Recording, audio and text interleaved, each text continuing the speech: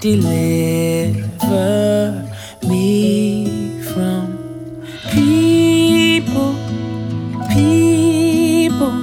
When you said you could heal me from anything, did you mean people?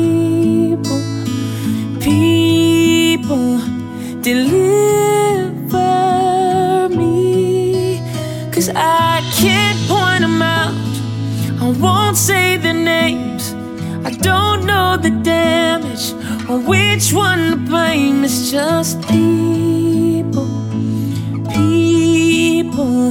deliver me. Start recording. We're at 7:05. Let's go. Listen, I want to welcome everyone for joining the circle this week. I don't ever take these opportunities for granted. I never take the fact that you will spend an hour 20, hour 30 minutes with me. And because of that, I want to say I'm truly appreciative. I'm honored. I'm grateful. I'm humbled. Thank you. Love you. The words just, I can't give enough of them. I appreciate it. If you don't know who I am, and it looks like everybody do, but I am Brother Yule. And let me tell you about the circle for the ones who have just not been here before. The circle is a community in which we dialogue about the taboo topics church do not like to talk about. And the reason why we do that is simply because we need a community. We need people who are willing to touch topics that the church slide under the rug, the elephants in the room, with word, with scripture to help build us and unite us. The motto for the circle is this: different yet united. And the reason why I say that is because what happens a lot of times is we do not go by scripture where it says that we're different parts of body, different members, but still one body. So that's what it comes from. It comes from the fact that I may be a head. I may be the nose. I'm not the head. I may be the ear. I may be the leg, and you may be another part of the body. So you may be working differently than me, but we're connected some way, somehow, and that's through Christ Jesus. Amen. Amen. So the thing about the circle is that we put out topics, we put out dialogue in a healthy manner in which we talk about. The way we do that is that we have a panel that changes each and every week that's going to have 30 minutes that they're going to break down questions that I have composed together. After that 30 minutes, we then give the circle, which is you, an opportunity to then speak on what you've heard, provide questions if you have questions, provide information if you have information. And the thing of that is to state that we're different yet united. All right. So I want to introduce you to the panel tonight. I want to introduce you to my people tonight. The first part of the panel tonight is my brother Ricardo Mitchell, all the way from Trinidad Tobago. Brethren, how are you? Oh, as you seeing, Papa? Good night, everyone. Love it. My next person that I'm introducing to the circle is, I see her? I see her. She got a black box. Avril, how are you, sis? Hi, everyone. I'm doing good tonight. Hey. And the last person is my brother. We did an album together. I love this man. Frank Clay Laverne. Senior, what's up, brother? I'm honored, brother. Anytime I get to collab with you, man, it's a privilege and an honor. Vice versa, brother. Vice versa. So listen, let's go to the topic tonight. The topic tonight is, if y'all haven't seen, is Kirk Franklin, cussing versus curses, profanity versus profane. And the reason why I wanted to bring this out is because if you lived under a rock or you just don't watch TV, whatever it may be, that may be a case. I don't want to assume, right? Kirk Franklin, a video was leaked of Kirk Franklin having a conversation with his son. In the conversation with his son, that there's a clip of, they have Kirk Franklin providing profanity, right? He's providing profanity to his son. And then while providing the profanity to his son, he's saying selective language, that's a good word for it, in which is not a selective language. I'm trying to use the word in here. Selective language in which the church will not approve of, right? And it shouldn't approve of. There's scripture to back that. However, what got swept under the rug of all of this situation is it was just a snippet. And what ended up happening is had a lot of dialogue based on Kirk Franklin. Is Kirk Franklin truly a Christian? Because he cursed, profanity, cursing, Christians shouldn't do that. So I thought to myself, hey, self, how can I make this a topic in the circle in which the circle can break down actually what profanity is, what cussing is, and what's curses is, what's profanity and what's profane, what's the difference and how it's looked at biblically. Is cursing acceptable? Did Jesus even do it? I just wanted to highlight things that we circle. We can dialogue. All right. So we're gonna do it tonight. So let's go.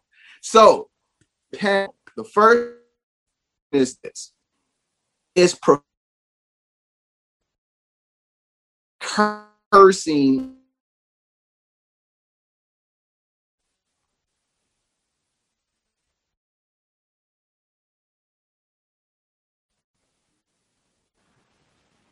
I lost you on the question, you will. Okay, I'm gonna say it again. Is profanity a sin? Is cursing a sin?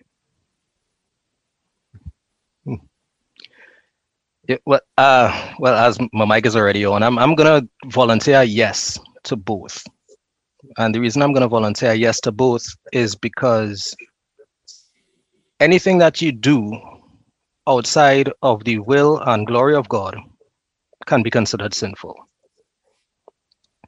That's just a broad response. In terms of the cursing and curses, now that's a little ticklish in terms of if you're looking at the heart as the source of sin in this case. Cursing, what is the definition of to curse? To curse is to speak evil intent towards someone, usually with divine or spiritual support, right? Whether intentional or not. And that's the funny thing about it, which is why cursing generally is a sin. We don't get that we unintentionally speak evil of people.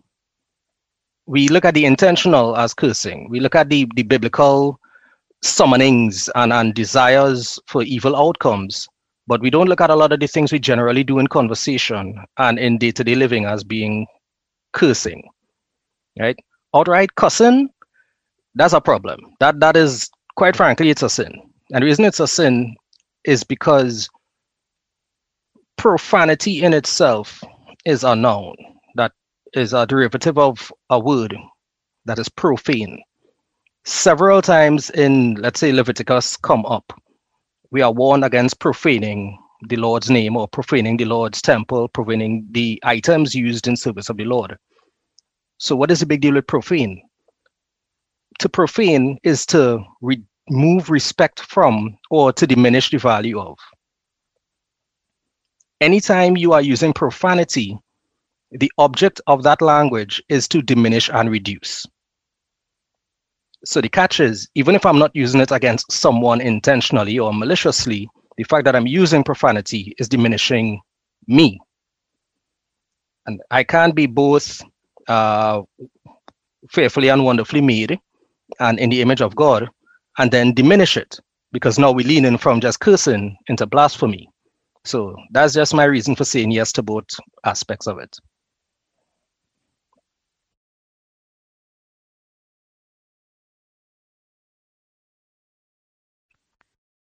Yes, sir. I truly agree with that. I also look at it like using the right words in the right context, because we know it's mostly Black that's on this call, and Black people, we use curse words creatively. No other culture can cuss better than us. And the thing is with society, certain words were never meant to be used certain ways. But when we go out of our way to use those words and apply them to people which are made in the image of God, then that's sinful, especially when we call, a woman a bitch when that refers to a female dog. And you got to look at other words, like fuck. I kind of did a little research because I'm always researching words. That's the theologian in me, that goes back to the Hebrew, the Greek, and the Aramaic. That word comes from a word called coupled or coupling or something like that, which means to mate. And usually when you're using that word, you are talking about another human being and the act that you're either going to perform or already have performed out of the biblical context of marriage, So, and then there's also certain words that society has deemed inappropriate that I feel like,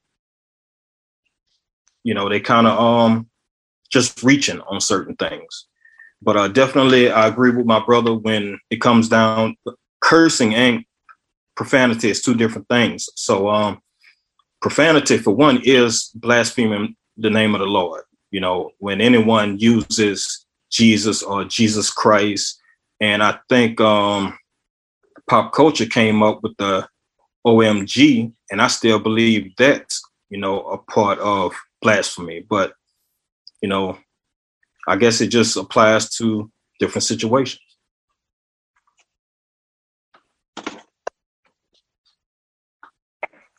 I definitely agree with you both that that profanity as well as cursing, they both are a sin.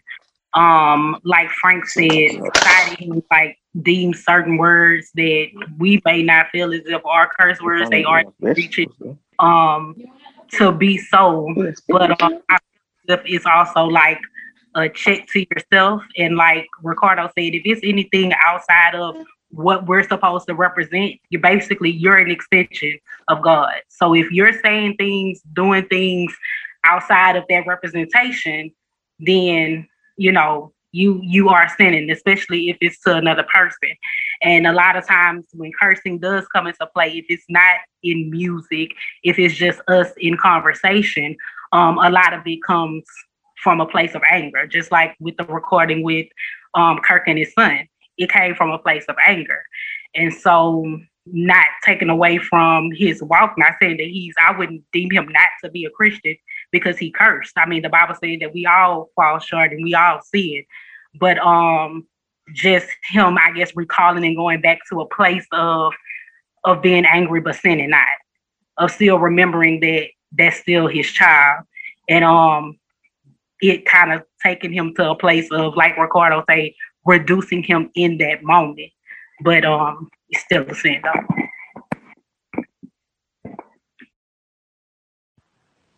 One of the interesting things that I was excited about being on this particular panel because culture usually involves language. Language as an expression of culture, and language is a thing that is evolutionary. There are words that are in the Bible that are not used in our view as being diminishing or being profane or inappropriate, but the reality is the use of them were they were the equivalent of profanity back then, right? We would look at someone I want to blaspheme here, but when you say that someone is like an open sepulcher, right, you are literally telling them that they are an open grave with rotting bodies. right? What I'm saying is when you say brood of vipers, you are not saying this in a complimentary manner, Right. right? No, I'm not saying that the Lord cussed. What I'm saying is that he used a graphic description that would have illustrated the way that he felt about a particular behavior or a particular situation. Case in point, and I'm going to get a little PG here. You guys would say that someone got his ass whooped, right? He got a beat down. The English might call it a proper thrashing. In the Caribbean, in Trinidad and Tobago in particular, you get a cut ass. As a child to a grown man, when you get beat, when you get licks, whether it's disciplinary, whether it's in a fight, you get a cut ass. Would it be sound for me to come and say cut ass and if I was delivering a sermon? It would depend on who I'm speaking to, because they would understand that the language that I'm using is not offensive. It is not diminishing. It is not disrespectful. But if I was in front of a minister of another culture, I would have to be mindful of the fact that he might see it differently. So the language is a factor, right? What you all would call talking smack, we will call shit talk. And you know what? That's not a problem. Hey, no, I was just shit talking to them boys for 5 minutes. Would I come out and put that in a type of message? It would depend on who I'm speaking to. So the offense now is often based on the context of the language, the use of the language.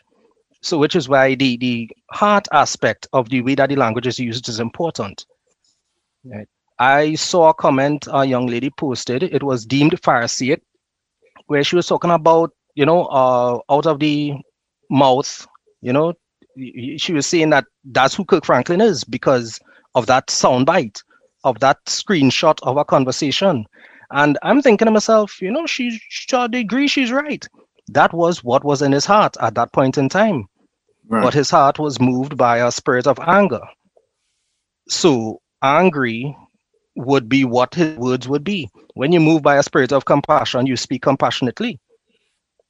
When you moved by a spirit of grief, you speak with grief.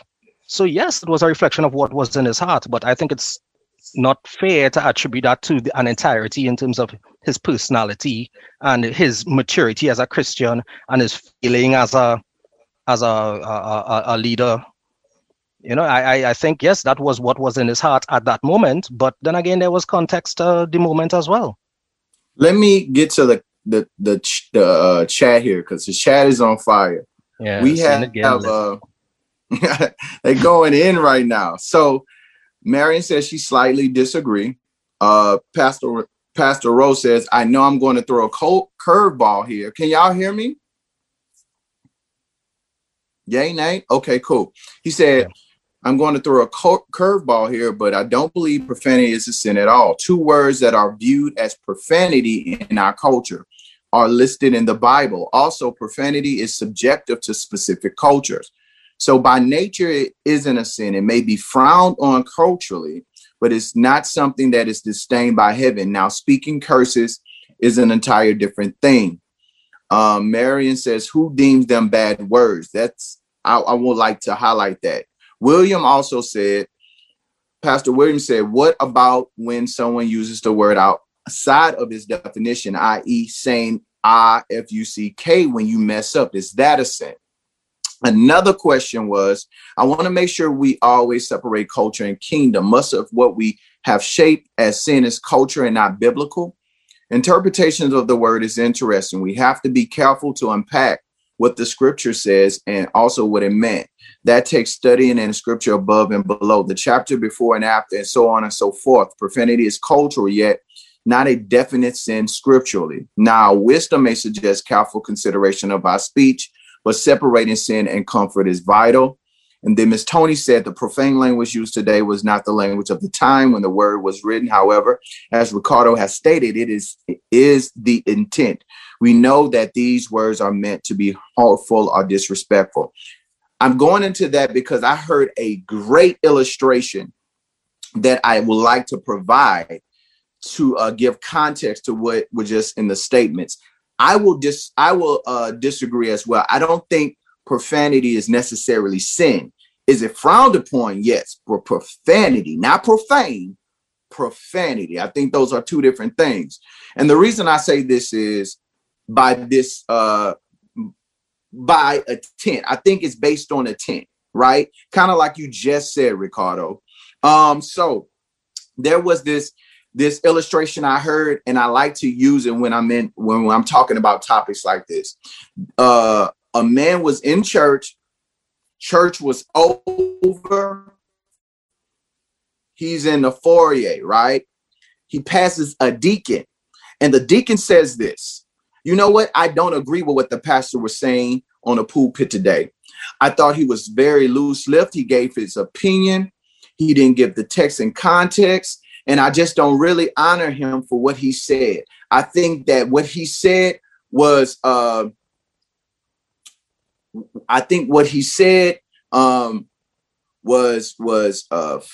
fiction.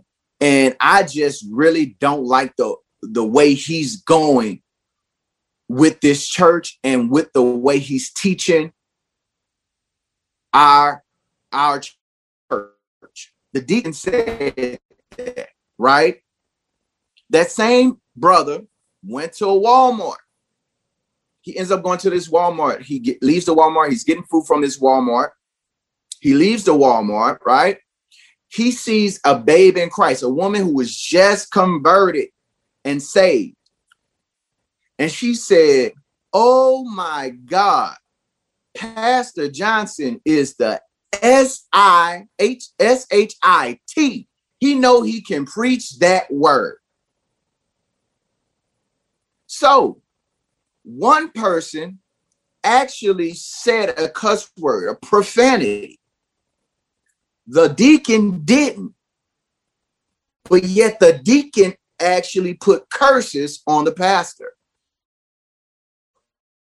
Actually used that HIT to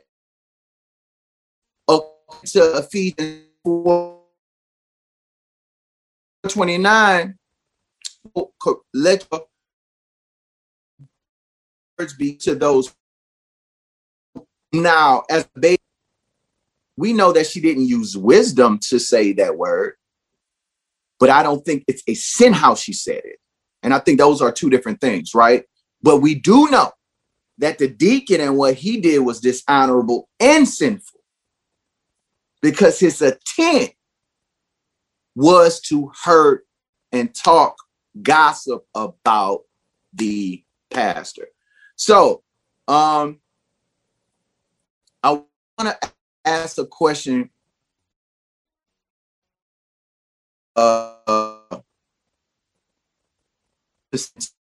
If y'all don't mind. We're losing your audio a bit. I'm breaking up. Yeah.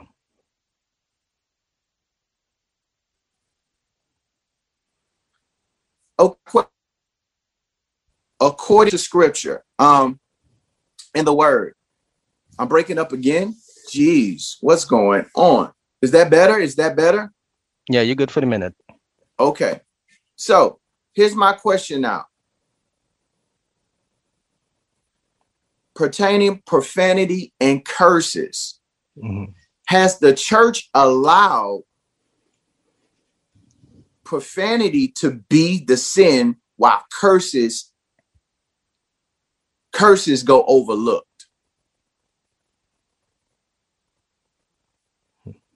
Have we allowed profanity to be the sin while curses go overlooked?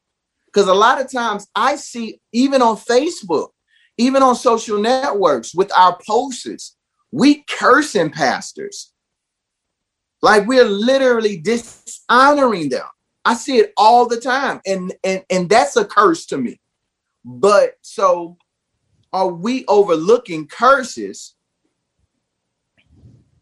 and calling profanity sin? Beautiful, because we have an issue with the language that Kirk Franklin used when he was motivated to do so. And yes, it may not have necessarily reflected a spirit of wisdom and one of peace, but the language that he used in a moment where one is already vulnerable and susceptible to losing control, because in your anger do not sin. The fact remains that at that point in time, we're particularly vulnerable. So he did this in that particular situation. How many of us are not even angry when we are speaking ill of people, when we're gossiping, when we're slandering, when we are intentionally and unemotionally diminishing other people by the things that we are saying and doing? How many of us are sitting at work and then we hear someone get fired and we say, yeah, they deserved it? We have already cast judgment, right? How many of us something happens to someone after they do something to us and we're thinking to ourselves, well, good for them. I mean, how many of us sit and speak of people and diminish them without addressing them, and speak of the way that they're dressing, the way that they're speaking, the life that they're living, and they come in the church and they want to take communion, and we have things to say about people that are diminishing? It is not edifying, it is not uplifting, it is not even corrective. And we are saying these things from a dispassionate position. We have gotten accustomed to speaking ill of people unemotionally, and yet we are standing by with stones to throw at someone who is speaking from an emotional place. So yes, we have looked at the profanity as the sin, and once you use language that is within the confines of speaking ill of people, we kind of okay with it. It's a smaller type of sin. But if I'm not mistaken, we're going to be held account for every idle word that comes out of our mouth.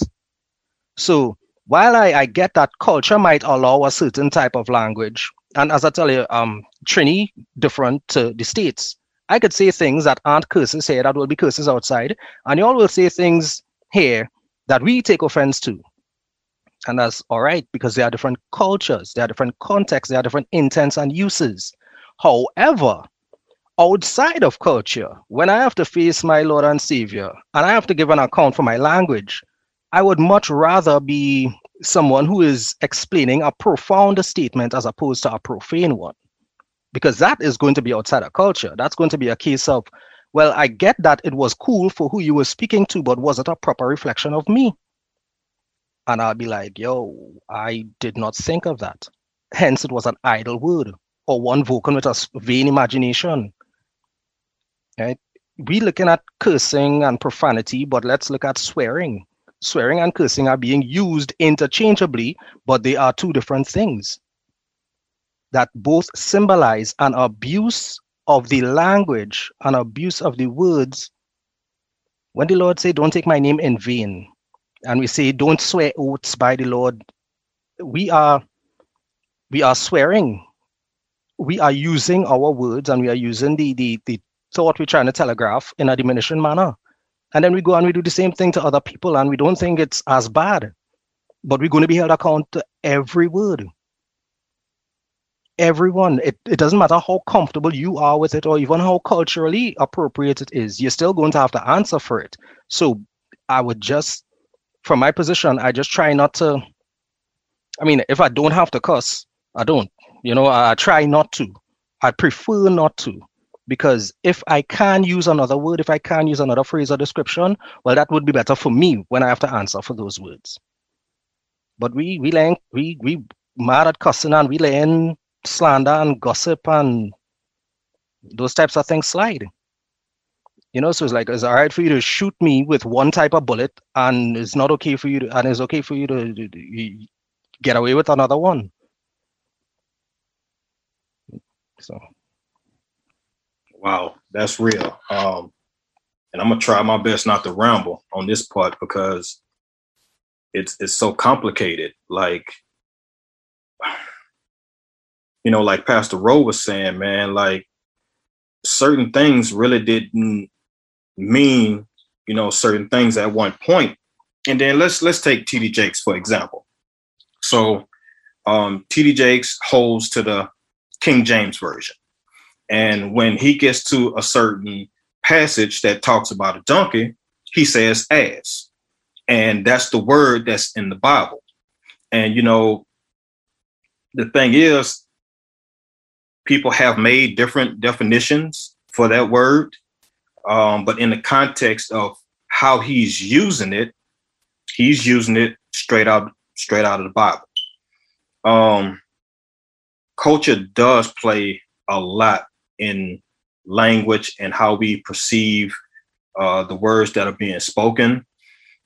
Kirk Franklin, with the whole Kirk Franklin situation, the way I feel from my culture, because even though I'm African American, my culture is a ghetto child. You know, I'm from the hood, so I look at things like, if it's not my business, I don't dip into it. I don't put my mouth on it. I ain't got nothing to say about it. And that's what the world mess up at, and the church, because we always have something to say about somebody else. And when it comes down to curses, you know, that has been brought into the church when the church want to profess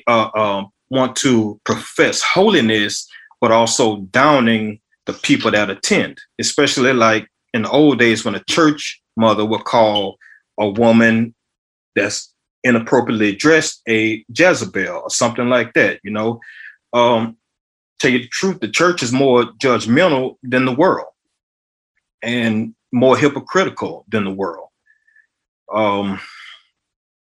So like when it comes to words, everybody wants to put a value on certain words. Like I say certain words, like I say crap, damn, you know, and people will say, oh, you cursed.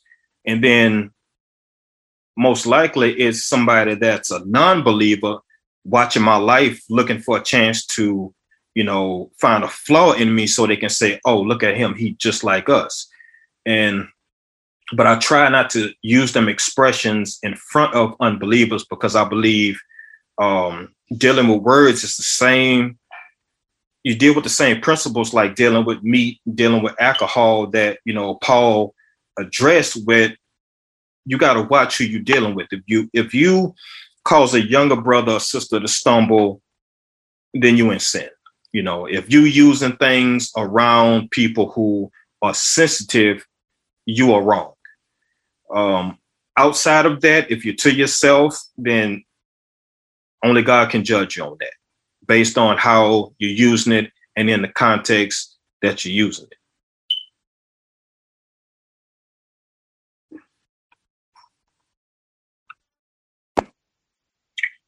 I feel as if curses do get a pass, because it's really just based on that person's opinion. And the church may not necessarily see it as them cursing that person, that basically they're just standing on their truth, and I do say that with quotations, versus saying a curse word or cursing. I know, like, coming up in the church, it's like you almost get patted on the back of the hand if you say anything that they feel as if is a curse word. You almost can't even get away with saying as that's in the Bible. But if it's you giving your opinion, which in a lot of ways it is like tearing down, especially when it comes to social media, it's almost like how do I want to say this? Almost like they want to say, basically it's like a karma thing, especially if they did something wrong and they're like in leadership in the church. It's like, oh, they're almost getting what's due to them type thing, versus, you know, saying a curse word. I've seen even generationally what is acceptable and not acceptable language change. When I was 8-10 years old, I couldn't run up saying, yo, my brother's lying. I'd have gotten my lips wrong. It's like, lying, that's a strong word to use. Okay, well, he's telling a fib, right? And now you're like, yo, you hear a kid run saying somebody's lying, and you're like, well, all right, they're telling an untruth, you know, and let's get to the matter. So there are things that there's even language that we couldn't use as children that we okay with our children using. Language in itself is evolutionary. The use of language in itself is evolutionary, right? Not using that as an excuse, because the funny thing it is, there is language that we are okay with using, but we do acknowledge that it might be inappropriate to use it in certain places and times, right? Which is where, as Frank was saying, we have to be mindful about who we're dealing with. We have to be mindful about how it reflects, what is someone seeing me do? What is it keeping them comfortable doing when it's something that they're supposed to be working on? And I'm a firm believer of the fact that as a Christian, I'm supposed to be a reflection of Christ. And I don't want people thinking when they see me doing certain things that is Christ-like behavior. So again, I'm not saying that, right, for me, I'm not going to be walking around dropping F-bombs because I know I don't mean it. I'm not going to do that because somebody's going to look at me and be like, I guess I don't have to give up as much as I thought I did when I was becoming a Christian. Or, you know what, I'm a young Christian struggling with my language, and I think it's okay to go ahead and use F-bombs because this other person that I'm seeing and looking to as an example is using it. And the funny thing about the word ass is, if you're telling me, right, that this young lady needs to wear something to cover her donkey in church, well, then I'll get you saying that. You could say that. But you ain't talking about no donkey when you say, oh, my boy got his ass whooped. Nobody was walking down the road with a donkey and got into a fight. We know that we're using the word in a different context, right? So it is not even essentially about the word in itself. What I'm saying is, if you have a knowledge of what the word can mean, then now who know better, do better. You have a responsibility for navigating language with a little more responsibility. It's just one of those things. It is what it is. There are words that I have no way you could get those words to come out of my mouth, and they aren't even curse words. I'm going to give you an example here, and I'm going to lean a little bit into race, right? There's a word for a country East Indian that would have carried water in buckets or containers on their head. It's called a coolie. That word is an old colonial word for an Indian water carrier. I dare not use that word in any context other than explanatory, because it is offensive to people of East Indian descent in my country. However, in Jamaica, which is within the Caribbean, that just means someone who has Indian in them. It is a totally different context. I've seen Jamaicans come to Trinidad and use that word, and everybody turning around like, yo, homie, time out, you're not home. It means something different here. So in a lot of the cases, yes, it is not the word, it is the intent. But in a lot of other, once you know that the word can be used differently, now you have a responsibility with how you use it. That's just the way that I try to roll. I have a lot of very creative words and phrases that I'm just not comfortable using anymore. I'm just not comfortable using anymore. How can I speak a certain way to you and then speak a certain way to you? It just doesn't work. You can't serve God and Mammon. Fresh water, salt water. It can't be both. And if you know that there's a difference, well, then it's on you. And if you're cool with using both the way you're comfortable using it, no sweat, I just think that I can't do it.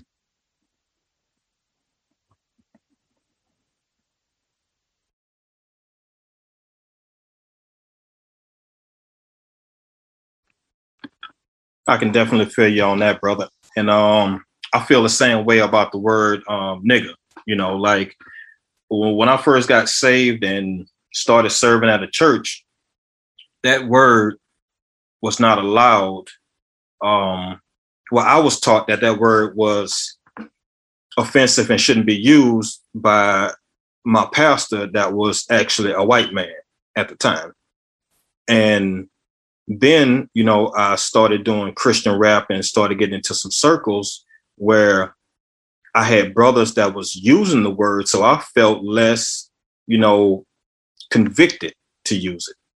And then like with the season that we're in now and how sensitive people are, I feel it's a big difference on the grammar of the word. So like, before I got saved, I had white guys around me that would use the word nigga, and it never bothered me. It never bothered me, never will, till this day. If a white guy around me says nigga, it's not going to offend me. But if they put the ER on it, nigger, then that's a whole different story, you know? And now people are so offensive about, you know, white guys saying nigga, but it's all in the music. So when they rap in a song, they gotta edit the song around certain people because everyone wants to be hypersensitive. And it's really not that serious.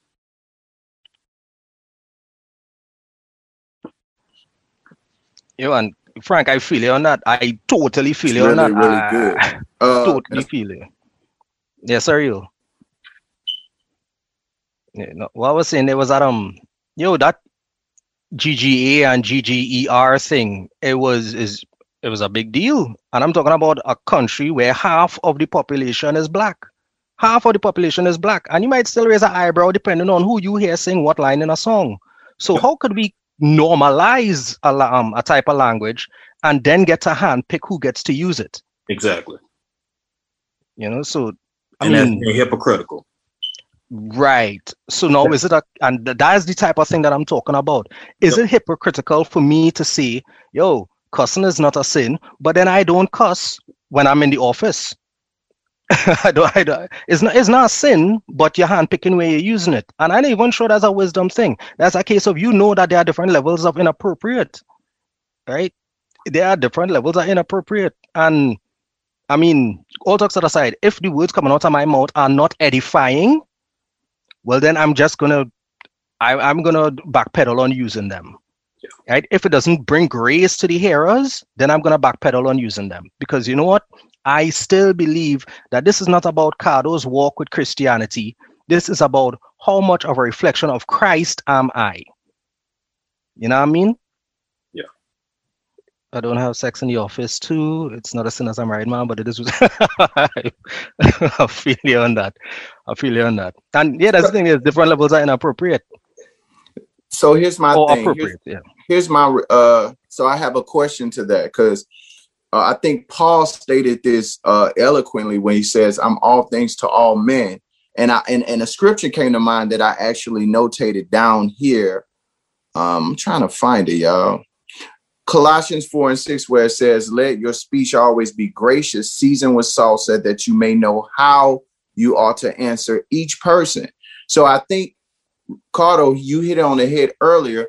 It will depend the person on what your speech should be like. And but that doesn't, again, everything goes back to wisdom. I think everything goes back to wisdom. So you have to use wisdom.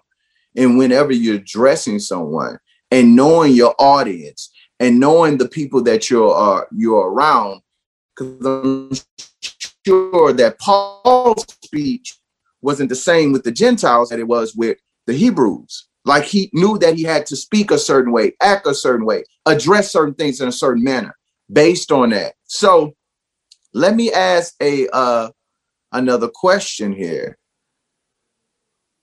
Be mindful, right? Right, I agree with that. So let me ask a question. What can the church learn from this? The Kirk Franklin situation. What can the church learn from this? Or personal, what can you learn from this? Because I want to highlight a scripture that Ricardo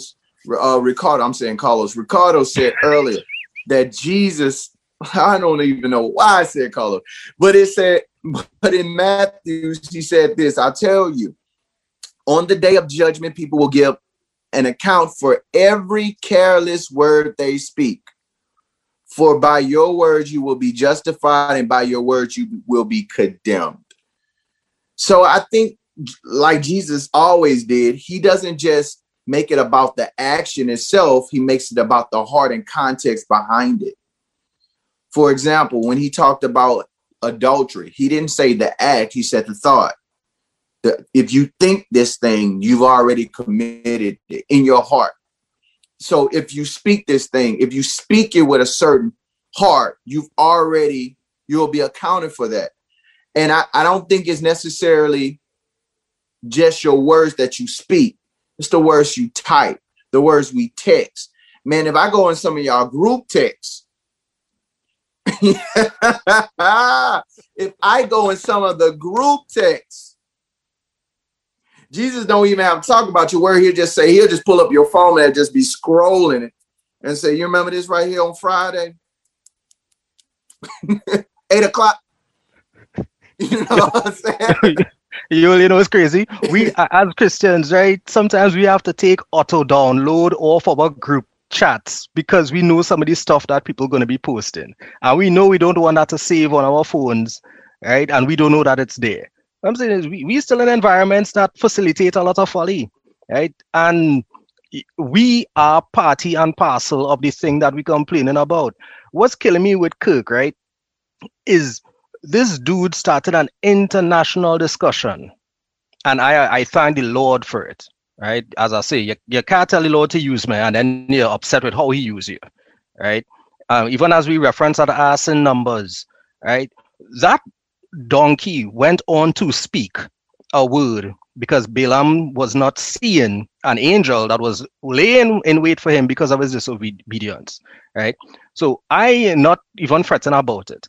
What I'm saying is that Kirk Franklin, right, said something in anger that any one of us could possibly have done if confronted and backed into a corner where anger felt like the only way to respond to the situation.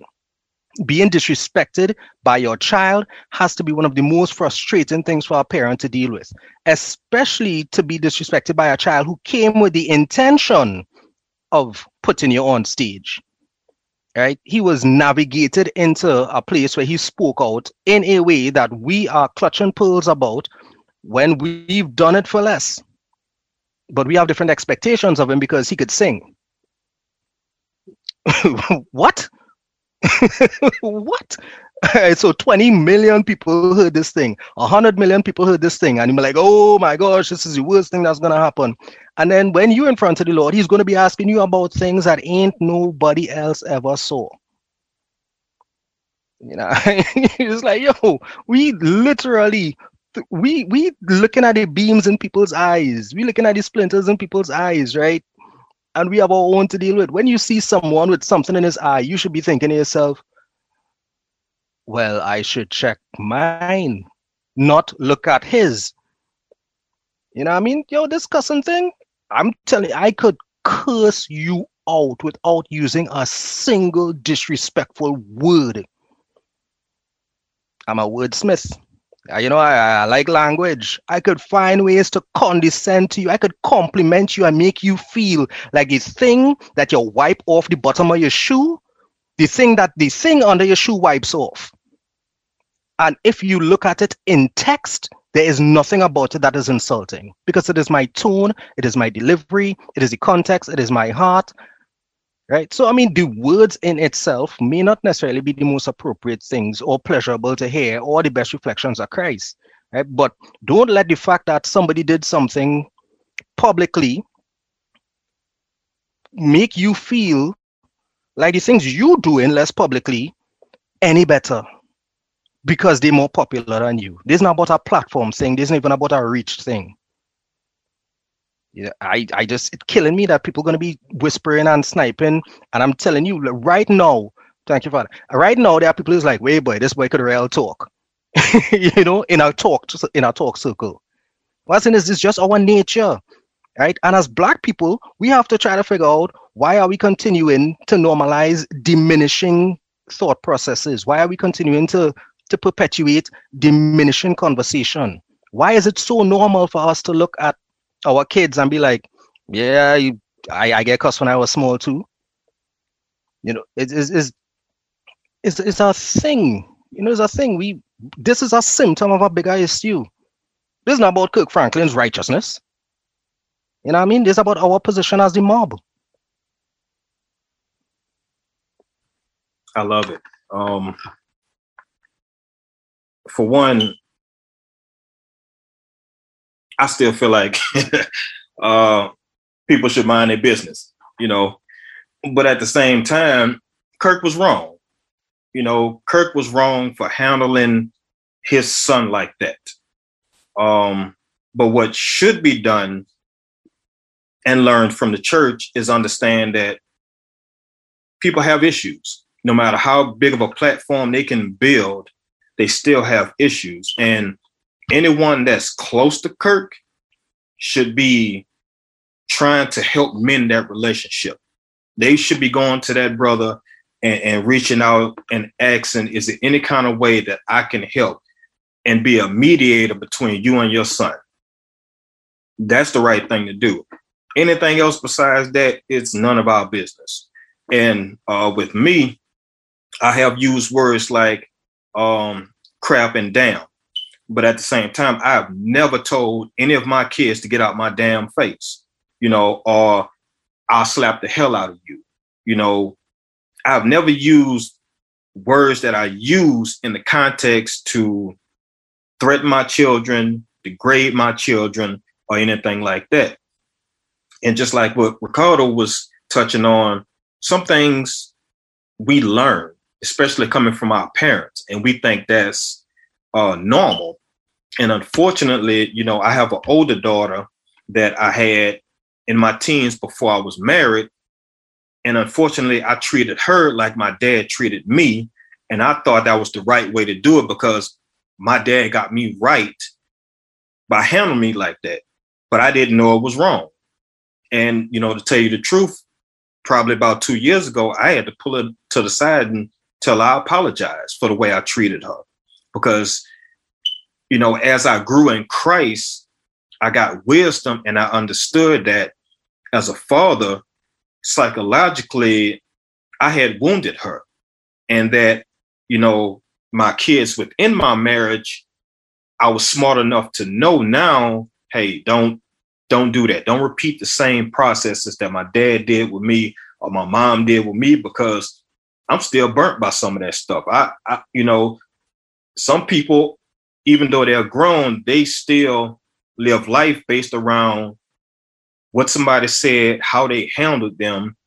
And, they living in a loop, almost like Groundhog's Day, because they're damaged from the words that someone that's supposed to take care of them, love them unconditionally, misused that and abused them. Well said, Frank. Well said. That segues into a question I wanted to ask, and it was a side question. And I will open this up to the circle as well. Have we normalized verbal abuse in parenting? Have we normalized verbal abuse in general? In the Black culture, yes. Yo, let me get on that right quick, and then I'm gonna actually kick the mic over to Will for a minute, because I think this is right now. Really catch, right? What we all know as the dozens, we call peacock, right? It's shit on. You're trying to smack me. You're looking for ways to, diss the other person. Check your audio, Ricardo. Hello? Still a little bit low. It's low. Am I good now? You might have a It's short. low.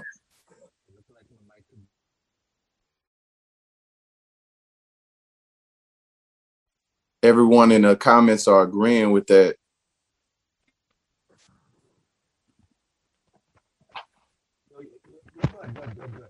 Keep going. He's saying to keep going. Everybody's in the comments agreeing with that we have normalized verbal abuse in parenting. So I will bring this question to the circle. How do we remify? What's the remedy in that? What will we use as the remedy based on that? Because I'm sure that Kurt actually got that from someone and he just has used it over. Yes, he was mad, but he learned it from somewhere. Marion, yes.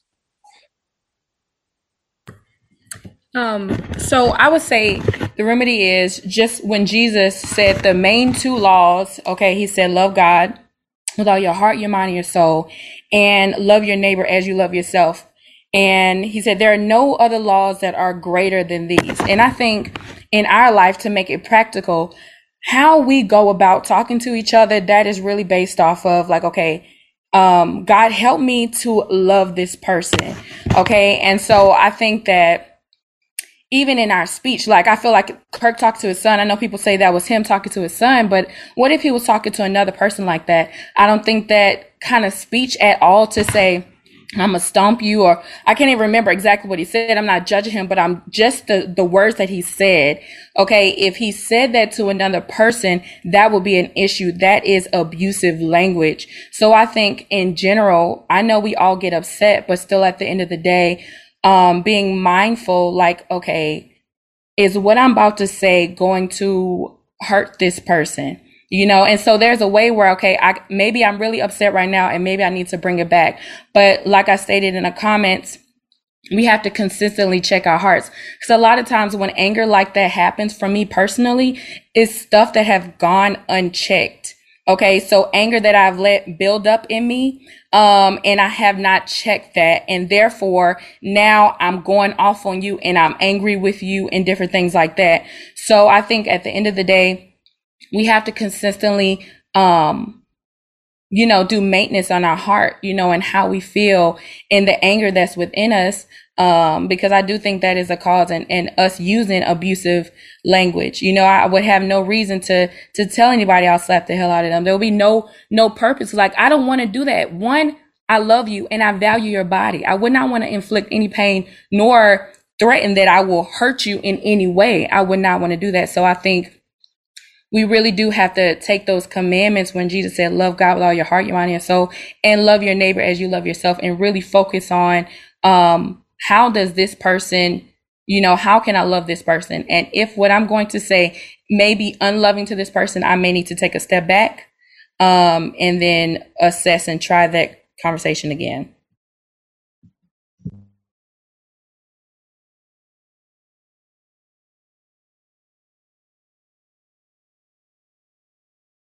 I think that's really good wisdom.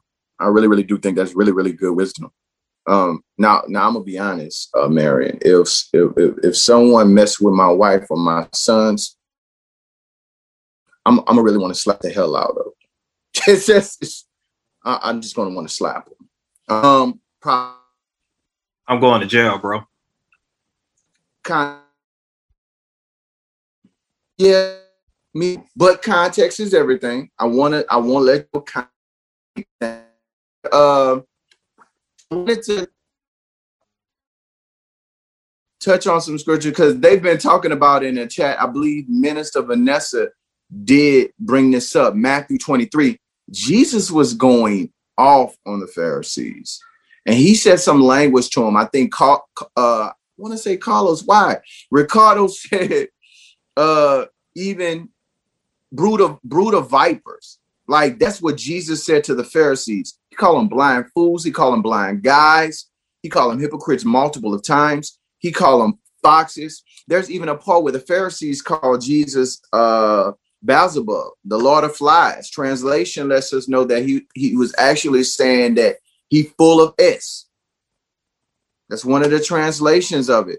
So there's different contexts where Jesus was talked to some of these people. So how can we reconcile with that? Well, we see Jesus in some of these situations, he is using some very harsh language.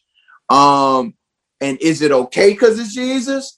Or was he saying it in a certain context in which justifies it? Want to hear some of y'all feedback. Pastor Roy, I see your hand up. Yeah, so obviously I've been in the comments tonight, and I know I'm not necessarily saying everything everyone wants to hear, but I do think that, one, as a pastor first, it is my responsibility that when I speak on the word of God, that I do so with clarity, right, and in the context of which the scripture is actually speaking in, right? And so this isn't to challenge anybody's thoughts.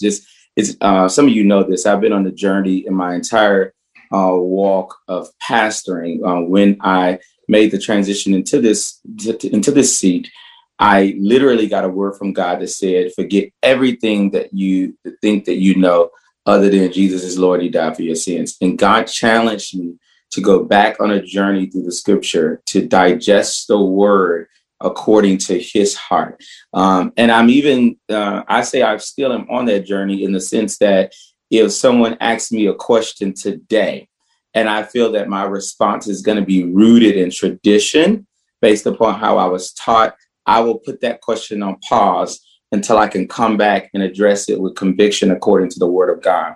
As it relates to profanity versus cursing, I have a very, very strong belief system around this and very strong conviction. I put a question in the comments earlier about if it's not definitive on earth, how can we make it definitive in heaven, right? So if language is cultural, if profanity is cultural, which means it has a moving target in how it's viewed from culture to culture, from country to country, in some cases from city to city. We can't even call things the same thing. We have soda, pop, and cold drinks, right? So if it's culturally different, then I don't think that we can put a pin in something with heaven's backing that we can't even put a pin in the earth, right? So that's where I want to bring us on the subject of profanity in particular. This is not the opinion at this point, the assertion of thought based on opinion. It's also understanding, of course, because we have all these things we do with the scripture, right? Where we try to redefine why it happened in the Bible and why it's not happening now. Even something as simple as one of the most profound miracles Jesus did in turning water to wine. Do you know how many times I've heard preachers preach that and say, but it wasn't wine like today, it was grape juice. No, it was actual wine. And the miracle was twofold, that Jesus was able to turn water, a substance that shouldn't become wine, into wine. And also wine requires a fermenting process. So the fact that it could actually be fermented was an additional layer of the miracle, right? So when we come now to language, right? When I go into the scripture and I can see the word ass, and I go into the scripture and I can see the word damn. Now if it is utilized in the word, whatever context is used in, we also have to have limitations on how often we're going to allow the redefining of a word to then move the target on what is sin and not sin. So if we redefine the word house, and it has been, right? We talk about she's a brick house, saying that her body looks a certain way. If we keep redefining every word, we don't have anything rooted in the heart of God according to scripture. So that's where we have to begin to understand, we have such strained eisegesis of the word of God and how we go through the extraction of it to understand, which pushes us into this deeper level of study, understanding that every scripture I read requires me to go above and below it, chapters ahead of it and after, to truly understand the heart of God. Like I said in the comments, Matthew 23, if we go culturally, many people would have said Jesus cursed the Pharisees out. His whole handling, I love Matthew 23. I love it because I love how Jesus responded, because I could be ratchet too. And so whenever somebody says, well, you can't be righteous because you're a ratchet, I said, well, you just go over to Matthew 23, right? When everybody say you can't be petty because you're a pastor, I said, well, let's look at Elijah. Because when Elijah was going against the prophets of Baal, he was super petty. He said, I think your God sleep. Maybe y'all need to get louder and dance a little more, right? This is why, so I'm pushing for us to separate cultural comfort from what is frowned upon in heaven. Because now when we put the sin nature onto something, then we say this is something that can create distance between us and God. And this is something that, by the nature of the Christian church, when we put the sin label on it, we say this is something that can separate us from entry into heaven. And that's why I feel like we have to be careful about the sin component. If we go just a step further, and I know I'm opening a can of words, I'm going to shut up because I'm saying a lot, right? But there's so much we can unpack. There are so many people who still believe to this day that getting a tattoo is a sin based upon Leviticus, and they don't understand the totality of that what was happening in that time period. And they don't even read the whole chapter, because in the same chapter that people utilize to frown upon tattoos, it tells us not to eat meat, not to wear clothes that are blended fabric. It tells us not to cut our hair, not to shave. All of these things are stated in the same scripture that we will stand up and then say it is a sin to get tattooed. What was happening was there was a particular culture then, there were particular people, there were particular tribes. And what God wanted to make sure is that the Levitical tribe was clearly identified, right? So what he was doing was saying, hey, in order for people to understand who you are and to know who you are associated with, I'm going to ask you not to do these things so that there's clear separation based upon tribal difference. It was not something that was being recorded into law as of something that we could no longer do, but it was literally for that time period. And then, and I'm gonna shut up, it makes it then go deeper. Sometimes when we look in the scripture, understanding when in the scripture we are gleaning from because something was being spoken to a specific audience based upon a time period. So when are we gleaning from specifically, and when are we being spoken to in the word of God? Because there are some scriptures that we are only reading to glean from. They were not even, when Paul was writing to certain churches, he wasn't writing to you and I, he was addressing a specific church and we are to glean from it, but it wasn't written to us.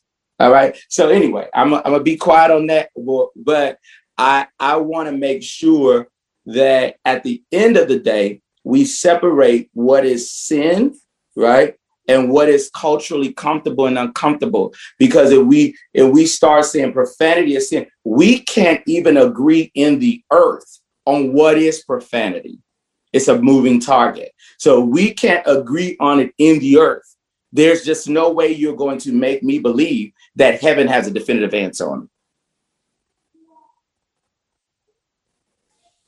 And on that note, I'll be quiet. Amen. Mary said, what would be the clear definition of sin? That's a good question. So from my study, the definition of sin, something that separates you from God. And then you ask yourself, okay, well, what will separate me from God? William said, clear definition, anything that separates you from God. Yup, just anything. So then you'll have to ask yourself the question, what will separate me from God? Yo, if I might quick. When, and this is not defense, this is a reminder that I acknowledge what Pastor Rose said, that there is absolute and there's conditional. And when we're talking about, in this case, what if I define sin as profanity as sin, the grounds on which I'm defining profanity as sin is because I see any action that I take that is not reflecting God's will or glory, anything outside of the will of God, as being sinful. Which is why I also went on to stress the value of the context, the culture, as well as the intent. You know, I think is really, really important. And I totally support that concept of not applying sin to positions and to things that we can't even agree on as being sinful, right? I just want to stress that I don't want to call it a pronouncement, but my position is based on a specific context. And that context is, if I say something that I know or even don't know, but if I say something that is intentionally or unintentionally diminishing to someone else, if I'm speaking to someone or I'm talking about a thing that is not edifying and uplifting, and if I'm not uplifting and I'm not supporting, there's a very real possibility that I am detracting from. So I try not to even err on the side of, I don't even want to risk the fact that I might be misunderstood. I take it very seriously, the responsibility I have with how I present what I present. So the idea of sin now is not even a reflection of the culture. It's a reflection of how at peace I am, how much it lines up with scripture according to my understanding, my experience, my teachings. How does it line up to the word of God? Is the Holy Spirit convicting me? What have my peers in study? What have my mentors and teachers been saying? What I'm saying is I subject my position to an educated culture more than an opinionated one. Because if there's anybody hear me say it before, they'll hear me say it again. There's a way that seems right unto a man, and the end of that road is death. So I just to make sure that everybody know that the position I'm speaking from is not one of absolute authority. This is I don't want people to feel like if we say different things here, as you also pointed out in the beginning, that if we in different positions, that we can't be united still. This is not about checking to see, well, how many people agree with me, so I was right. It was like, is there something I can learn? That whole sin versus spiritual comfort thing, that's heat. That was heat. Yeah, that's it, my brother. And then we also need to take responsibility also for our weaker brothers and sisters, because everyone has an opinion, but not everyone has the theological knowledge and wisdom that they should, because everyone is supposed to study to show themselves approved. And people be saying stuff and be acting like, they'll tell you something and be like, yeah, that's in the Bible. And then it's not there. Like people say cleanliness is next to godliness and say it's a scripture, but it's not a scripture. And our society has gotten so comfortable in just taking on what the pastors say or what someone in leadership say, instead of studying behind them and being like the noble Bereans. When Paul came to them, they didn't just take what Paul said, even though Paul had the authority. They went, researched, and then brought Paul in because they confirmed what he said was true. We got to just stop taking everything that everybody say, study for ourselves, research it, and make sure it's right before we start opening our mouths and spreading that to other people and just keeping the cycle of biblical ignorance going on like it has been for centuries.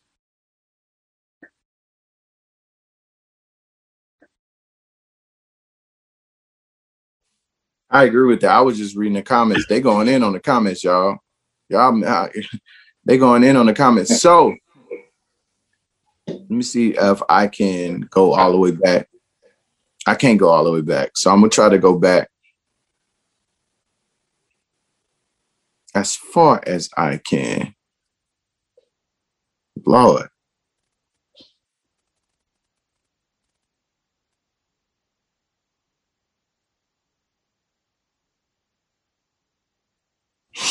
So Marion adds a definition of sin.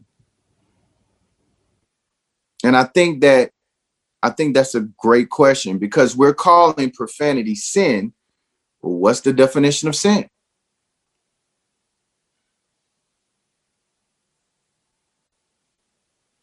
So I have my reservations on what that would be, but I will let y'all go. Minister Vanessa says sin will be considered a transgression that goes against divine law. When we speak a sin nature, refer to the fact that we have a nature inclination to sin. We don't lose our sin nature. Once we receive Christ, it's a constant struggle.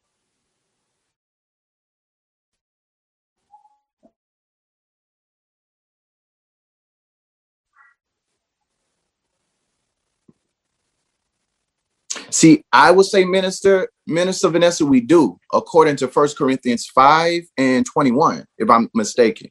All things are passed away. All things are new, and old things have passed away. I think what we don't lose pertaining to the sin nature is the mind of it.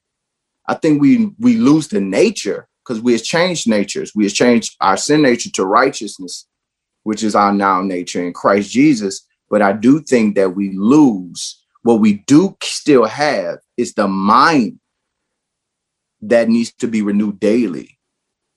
But I think the nature itself is gone. But if you still think you have something, even though it's removed, then you have to train yourself to say, hey, I now no longer has this thing.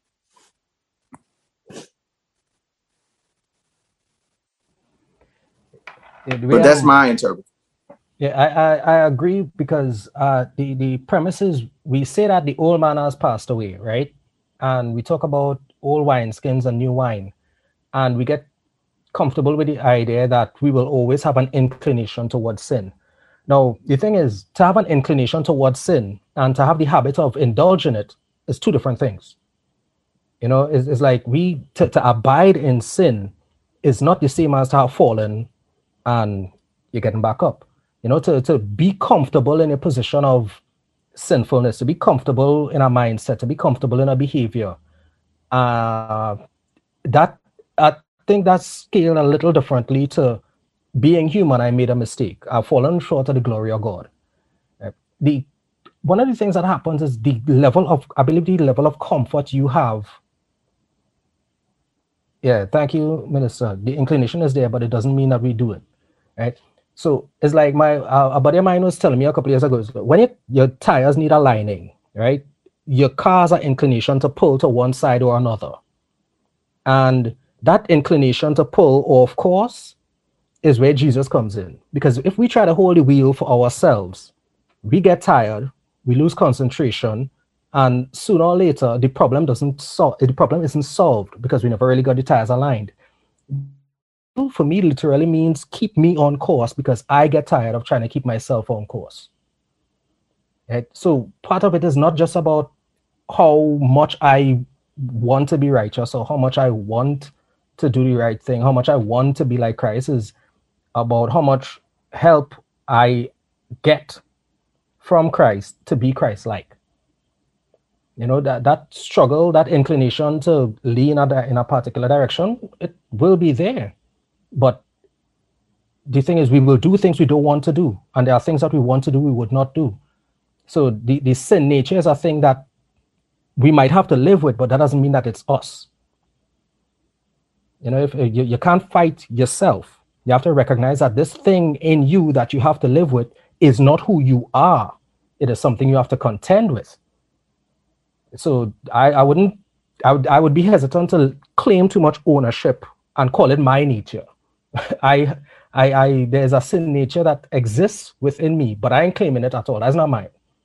That's not mine. My nature is to try to please God and to seek God. Mortify yourself daily. That's what we're saying. Yeah, William. So this Trinity, if you don't get, well, for me, I try not to get comfortable in the fact that I will always have a struggle. You know, I try not to get, I don't want any ownership of it at all. Paul said he has a thorn. You know, he has a thorn. That's not, Paul has a thorn. That's not Paul's thorn. You forget what I'm saying. There's a difference. That's good. That's good. I'm going through the comments, man. I love it. I have to save these comments before the right. so that I could go read them. Y'all going in. I'm listening and reading comments. That's really good.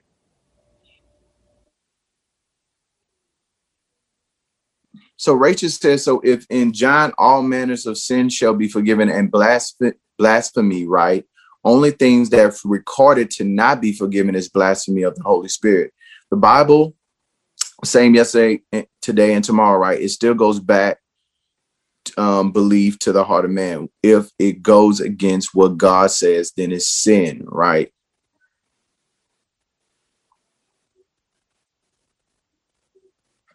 I think, well, I know from this standpoint, from a biblical standpoint, sin is any transgression against God, his law, his divine law, and his word. I think anything that goes against that,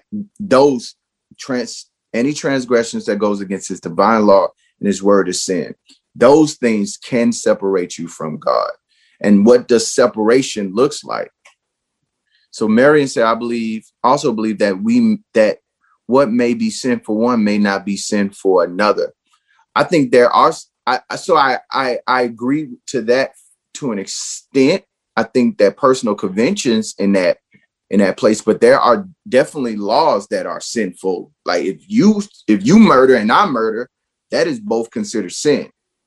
But I do agree as well as far as conviction is concerned. I think that's right. Like in my heart, I can feel something so strongly and be convicted by it that for me, it's a transgression. But someone else may not feel that way. Like I may feel, hey, eating meat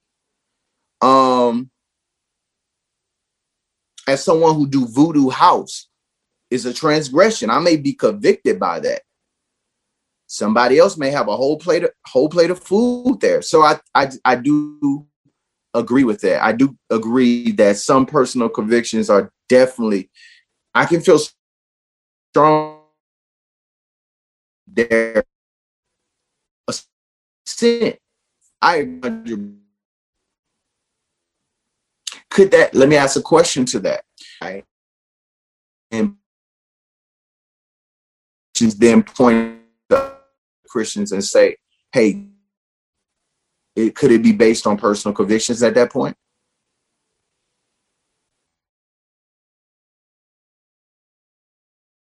We missed some of the question. You were breaking up a little bit. Man, I apologize. I don't like this breaking up thing.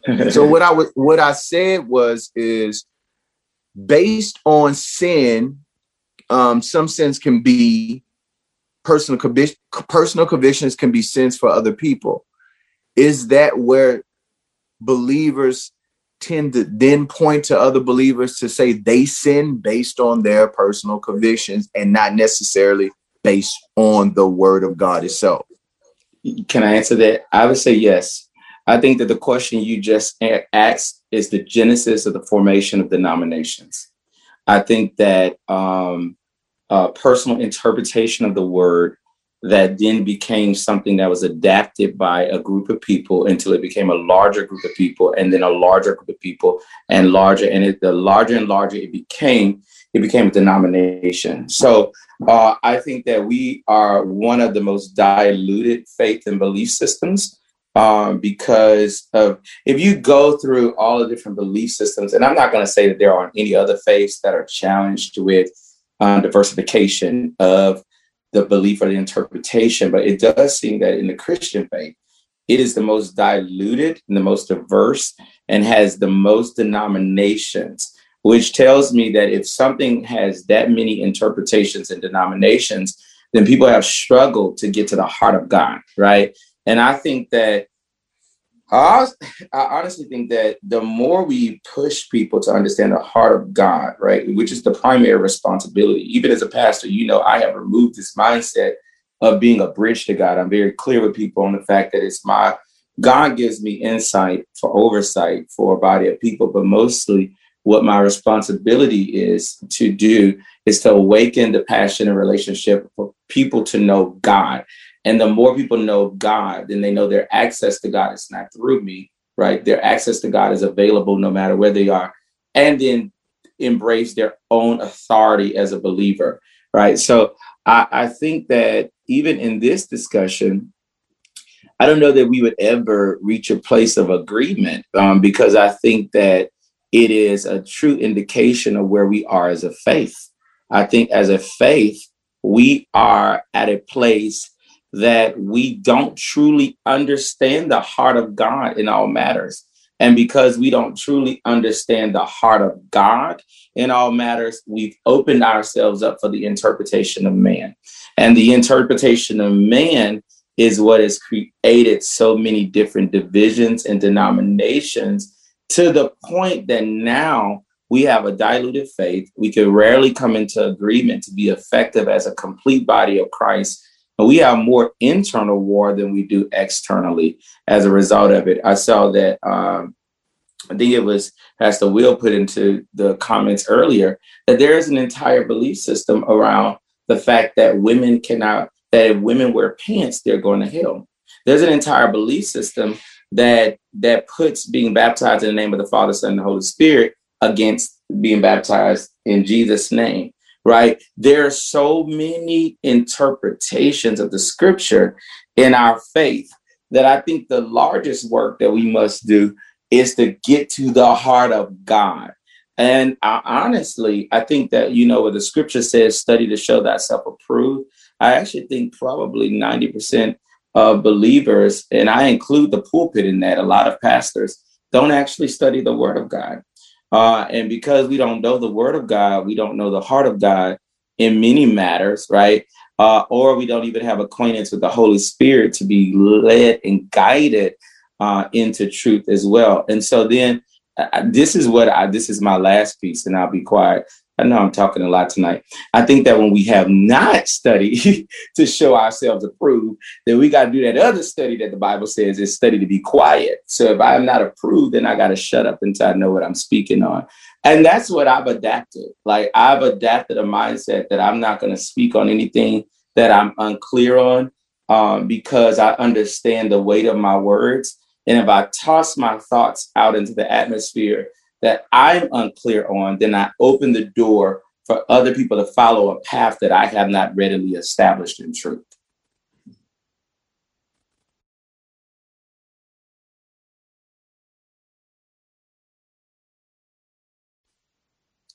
Ricardo. Yeah, bro.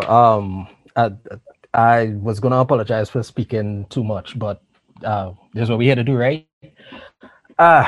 Okay, so the concept of personal convictions. If we are different parts of one body, right? We have a overlying objective. Love God, mind, heart, and soul. Love your neighbor as yourself. We have a commission. Go spread the gospel. The reason I believe that we have different convictions is because we actually just different body parts. So what happens is, I am a toenail. I might be your left toenail, you know, the little baby toenail that doesn't grow all the way out sometimes. And I am looking at a knee and saying, but that knee ain't doing what I'm doing, or it ain't doing what I think is right. So something has to be wrong with what the knee is doing. Right? We have liver cells that are looking at lung cells and think that the liver cell is doing something wrong because they have different convictions. I think we're looking at convictions and we're not realizing that if all things work together for the good of those who love the Lord and call according to his purpose, they work together, right? Why would all the parts be driven to function in the exact same manner to then come together to complete another function? We united but different is such a beautiful concept because it reminds us that what we are seeing as denominations might very well have been a bunch of people who have similar personal convictions gathering. And because the convictions sometimes look slightly different to other gatherings, we start looking at each other to say, what are they doing wrong? So now you have an eyeball that is looking at an earlobe and saying the earlobe is in the wrong position entirely. They are functioning from the wrong position. They are focused on the wrong thing, and they're not doing what this righteous church called to do. So we actually create denominations. We actually create divisions. To answer Pastor Rose's earlier question as to why we're so divided in terms of our different varying beliefs, I think we're still struggling to grasp that singular concept that we are different members of one body. We're still expecting the other organs and the other cells that combine to make those organs to look like our cells and our organs. So we're not even about working together. We're about looking the same.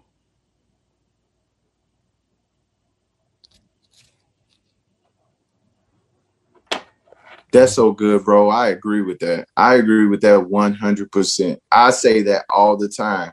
I think that we have created really more or less we're trying to create an identity of everyone looking the same as opposed to everybody working collectively together. I love that. I love that. Minister Vanessa in the chat's going off, y'all. She said some pastors want an emotional response instead of scriptural deliverance because they won't get the credit. Therefore, the studying of the word gets diminished and the body suffers from lack of biblical nutrition. I agree. I agree. I realize I have church hurt. I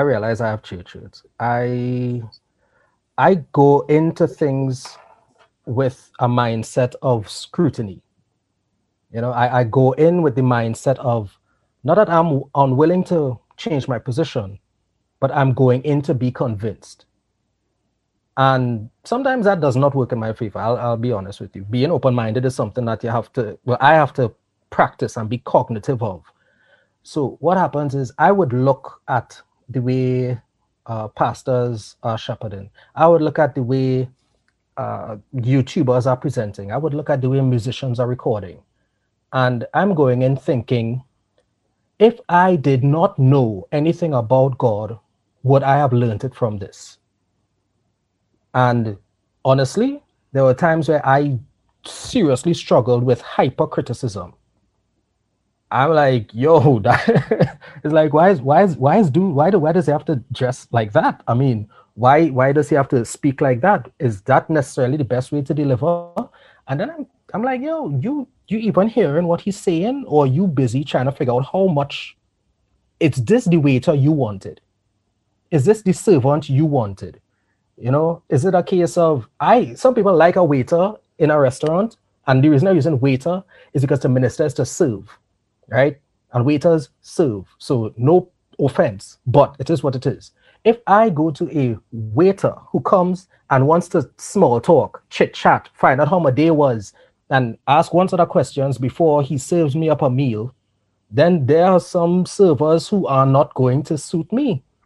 If I come in and I just want my order taken and my meal prepared, well, then there are some waiters that are not going to suit me.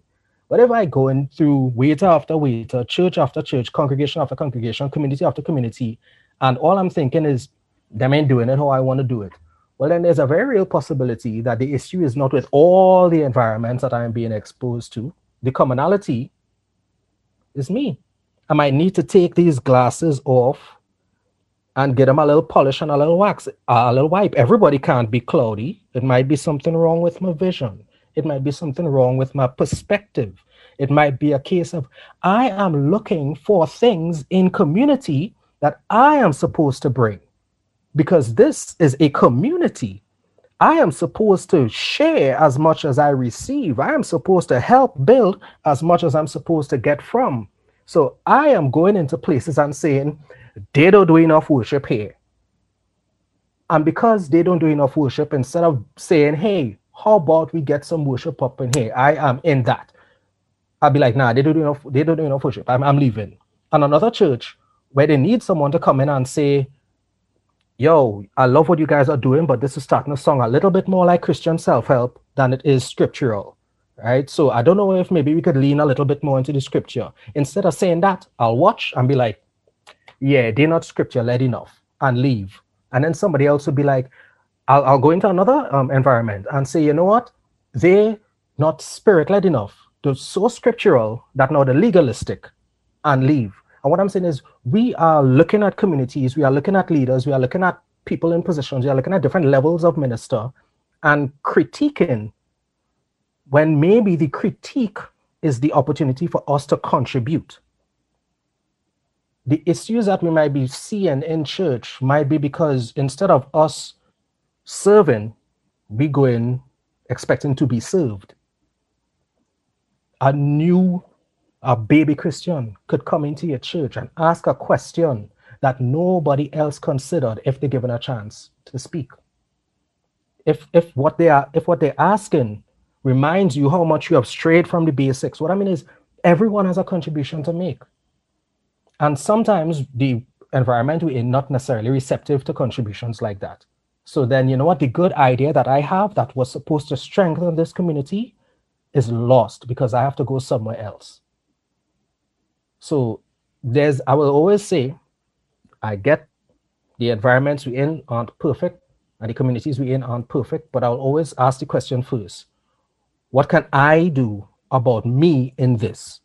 After I answer that question, if I say, listen, this place is not spirit-led enough, and then I bring it up, we try to work on the issue because that might be the contribution I have to make. If it is not received, I'd be like, well, then maybe this is not the place for me to make a contribution. But sometimes we just go through these revolving doors, we walk in, nope, don't see it, walk out. This pastor to this pastor to that, this choir to this. I could sing, why not getting a call up? You've been there 2 weeks. They don't know your name, but you want a solo in the next event. This is like me first. I'm sorry.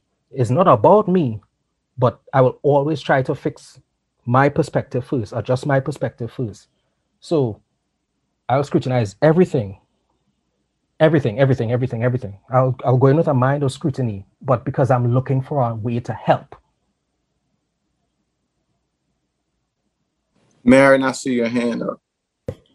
Yes, I think even when it comes to just the sin, and even when it comes to the initial topic at hand, Kirk Franklin and his response, I really think that if we do focus on our own purpose and our own function, I love, Ricardo, how you put that, like we're all different parts of the body, we all do different things. And I think to even help, like if we literally just focus on what God is calling me to do personally, I won't get too caught up in, okay, who was right, who was necessarily wrong, because at the end of the day, I'm busy doing what I need to do. If somebody come and ask me a question, listen, I don't know about them, but I know about me. I know what God told me. And I think that will help avoid just even the confusion as far as like what's right and what's wrong. Okay, you know what God has spoken to you. You know your purpose. There are certain places you don't need to go because of your purpose. There are certain things you don't need to say because of your purpose. And I think that when we just dive into that and just focus on that, and when we are focusing on our purpose, then we are edifying the body of Christ. I won't have to say anything necessarily. My hand doesn't have to say anything to my foot or anything. As long as my hand is doing what it needs to do, then I'm in the right lane. So yes, most definitely, like Nikki said, mind your own business. I mean, focus on what you supposed to focus on. And I think that would just avoid a lot of the confusion. I don't need to worry about if you wearing skirts or pants. That's not my business. That doesn't have anything to do with my purpose. So yeah.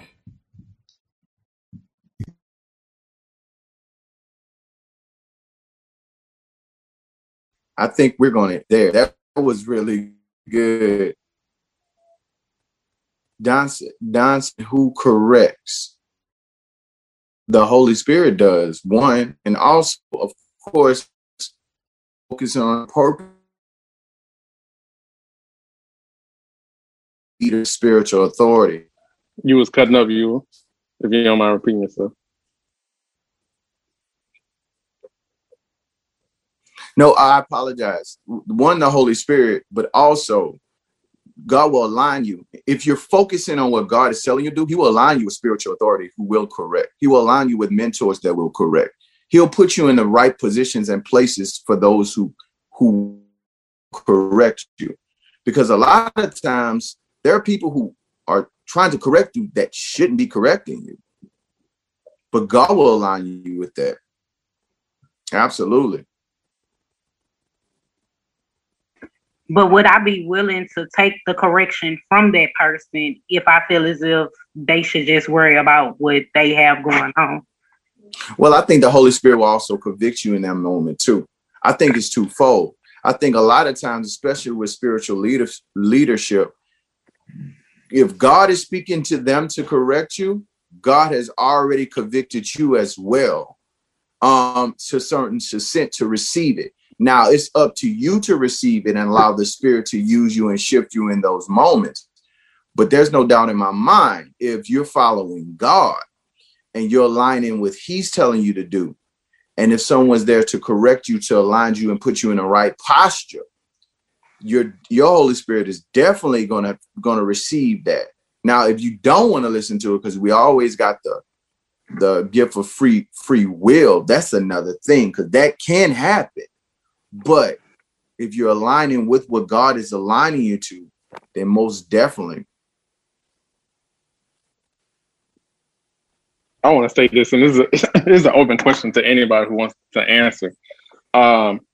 If you're struggling to determine whether or not a cursing is a sin or not, why would you want to take a chance on it possibly being wrong rather than do what you know is right? I think that's where personal conviction comes in. And Ricardo said it earlier. If you in your heart think something is wrong, then don't do it. You know what I'm saying? Like, if you think that, hey, me cursing is wrong, then don't do it. But I would like you to study and see what cursing is versus curses, profanity is versus profane. Be educated, because what a lot of things that happen too in the body of Christ, we're not biblically educated, and we're doing things based on what we think or how we feel without any word to it. So I will also encourage you to study to show thyself approved. And from there, then once you have that education, then biblical education, then move in your assignment. But also, if you feel convicted, be quiet at that moment until you understand it. Study to shut up. That's biblical as well.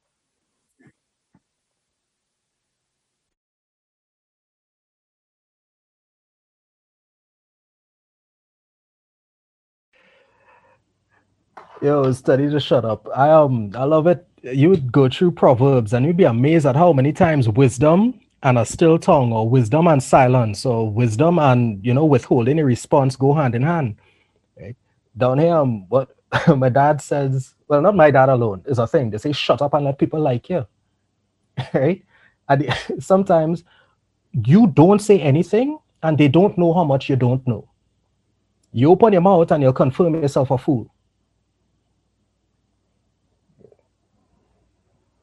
Study to shut up again. I love that. This is also true. I love how you responded to that.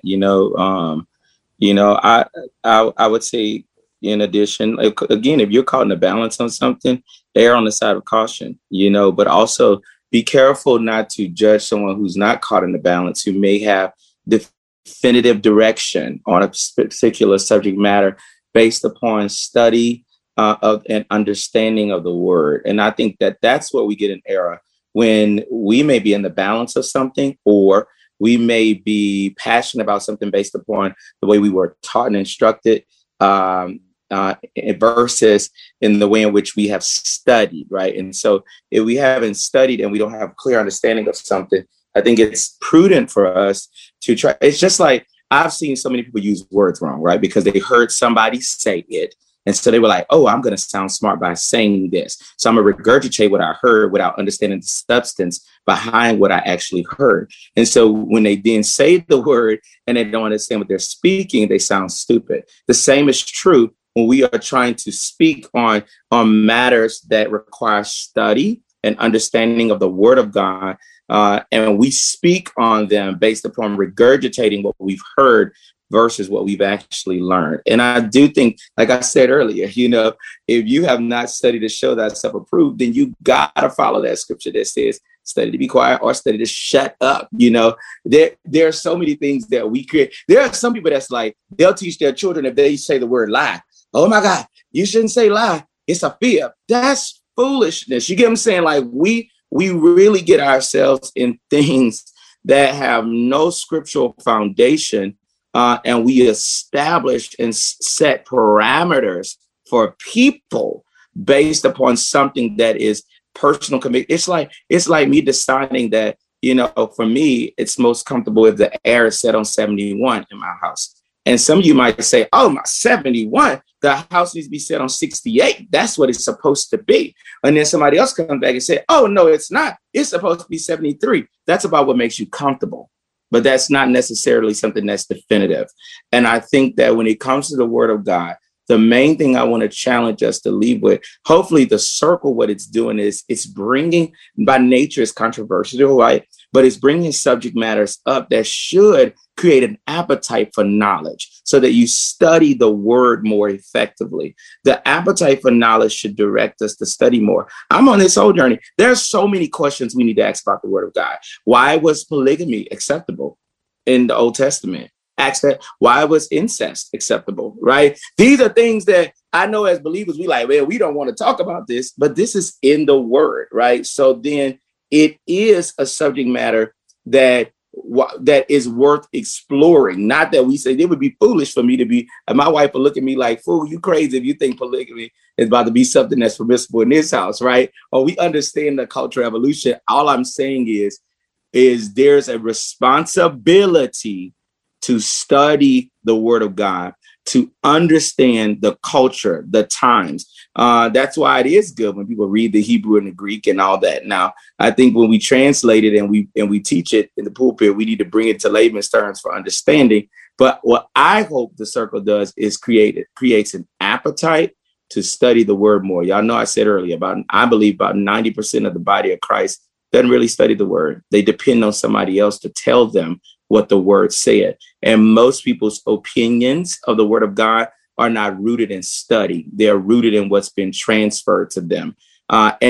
We all know that if we started right now, we were in the same room and we whispered in everybody's ear, by the time the message got from me, on my screen, I'm at the top, Avril is at the bottom. By the time that message went from me all the way to Avril, it would be a completely different thing that we stated to her. Because when we whisper from ear to ear to ear to ear, it gets diluted, it gets changed, it gets distorted. And that's where we have to have an appetite to study the word of God, because passing messages alone is what's gotten us in this place of not truly understanding the heart of God.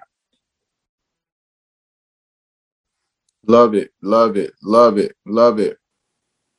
We're going to end with that tonight, y'all, because we finna go 2 hours. I love it. I love it. Listen, this has been a really, really, really, really good circle. I'm going to put it up.